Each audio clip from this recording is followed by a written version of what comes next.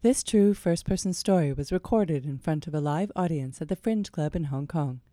It was told in May for our special Top Notch event, where we bring back the best stories from the past 12 months. Sheridan isn't afraid of anything, not even spooky pigeons. So why not show how brave you are by trying out some storytelling yourself? And hey, if you want to learn how to tell your best story, sign up on our Hong Kong Stories meetup page. Like us on Facebook or go to hongkongstories.com. Hong Kong Stories. It's better than drama. It's better than comedy. It's real life. Now, here's Sheridan. Mingala West was a restaurant on the Upper West Side of New York, on Amsterdam Avenue, right about 75th Street. And I was there because I had recently been deported from Burma for having a clandestine meeting and interview with Aung San Suu Kyi. And a group of Burmese dissidents living in New York had arranged a dinner for me and a small group of them to tell them about my trip and conditions back in their homeland. So after a lot of Rohingya noodles and tea leaf salad and a lot of talking, the restaurant was showing signs of closing. I went downstairs to use the bathroom. And halfway down on the landing, I saw a very strange sight. There was a pigeon resting with its head against the wall and a very pained expression. When I went back upstairs, I tracked down the waitstaff and I said, You have a dying pigeon in your stairwell. Maybe you need to do something about that. No, it's okay, they said. He sleeps here every night. A few months later, Mingala West closed. And maybe it's because I had kept birds as a child, or whenever someone asked that silly schoolyard question, if you could be any kind of animal, what would you be? I always said a bird. I really wondered what happened to the pigeon. So I tracked down the owner. Mingala West, he told me, never made much money over the years. He kept it open as a meeting place for Burmese dissidents and exiles. And when the landlord doubled the rent, he had no choice but to close it down. Before that, he told me, his name was Jatala. Before that, Jatala told me, the place was a Japanese fusion restaurant called Nishi. And it was run by an American man and his Japanese partner. And they sometimes had meetings there for psychics. The American man had died of AIDS, and the Japanese partner went back to Japan and the restaurant closed. Enter the Burmese. In order to meet a date deemed auspicious by a Burmese astrologer, they rushed renovations and they neglected to hold a traditional Buddhist ceremony called a payat, which is meant to cast out lingering spirits and ensure prosperity. So a few months after the restaurant opened, Jatala told me, a pigeon started coming to the door every evening right about sunset. Sometimes it would be patiently waiting outside. Sometimes it would tap its beak on the glass, waiting to be let in.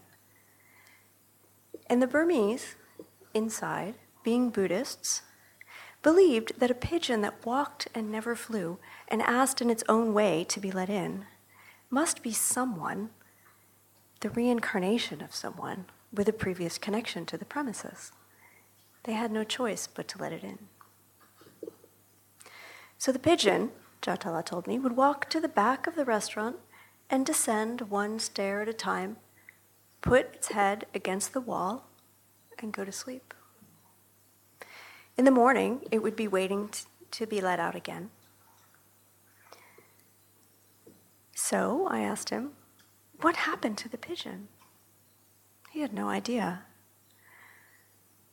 But I said, well, isn't it kind of tragic, this being that everybody believed was the reincarnation of a person, the former owner of the restaurant, has been cast out of his home, lost his place in the world? It's his fate, Jatala said. It happened to us too. Mingala West remained closed. The storefront that was Mingala West remained closed for about 18 months. And every Tuesday night I had to work late at my magazine job in New York. And I would direct the taxi driver to take Amsterdam Avenue home so I could pass by and see if anything had opened up in its place. And walking around my neighborhood on the Upper West Side, I sometimes would see a pigeon walking down the sidewalk and wonder if this was the pigeon, the reincarnated pigeon that it's lost its home to.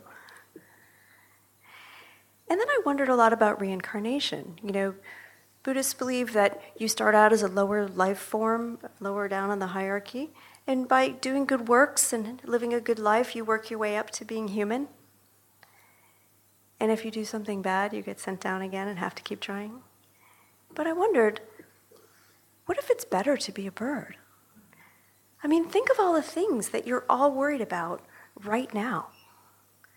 And what if the only thing you had to worry about was, hey, where's that lady who comes to the park and brings us breadcrumbs? She's kind of late today.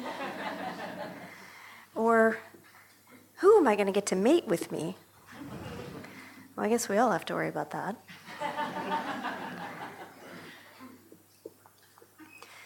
Eventually, the storefront had a reincarnation of its own, a flower shop called Gotham Gardens.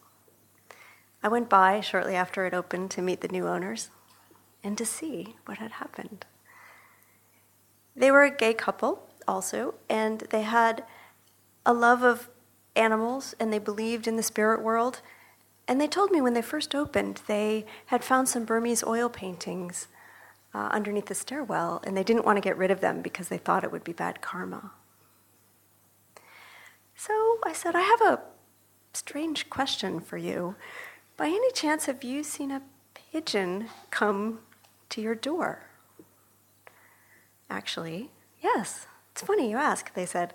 On our first day that we opened, we had the door open, and a pigeon came up and loitered around outside, looking like it wanted to come in. But we'd brought our dog Maggie to work with us that day, and the pigeon, seeing the dog inside, never crossed the threshold. The pigeon was never seen again.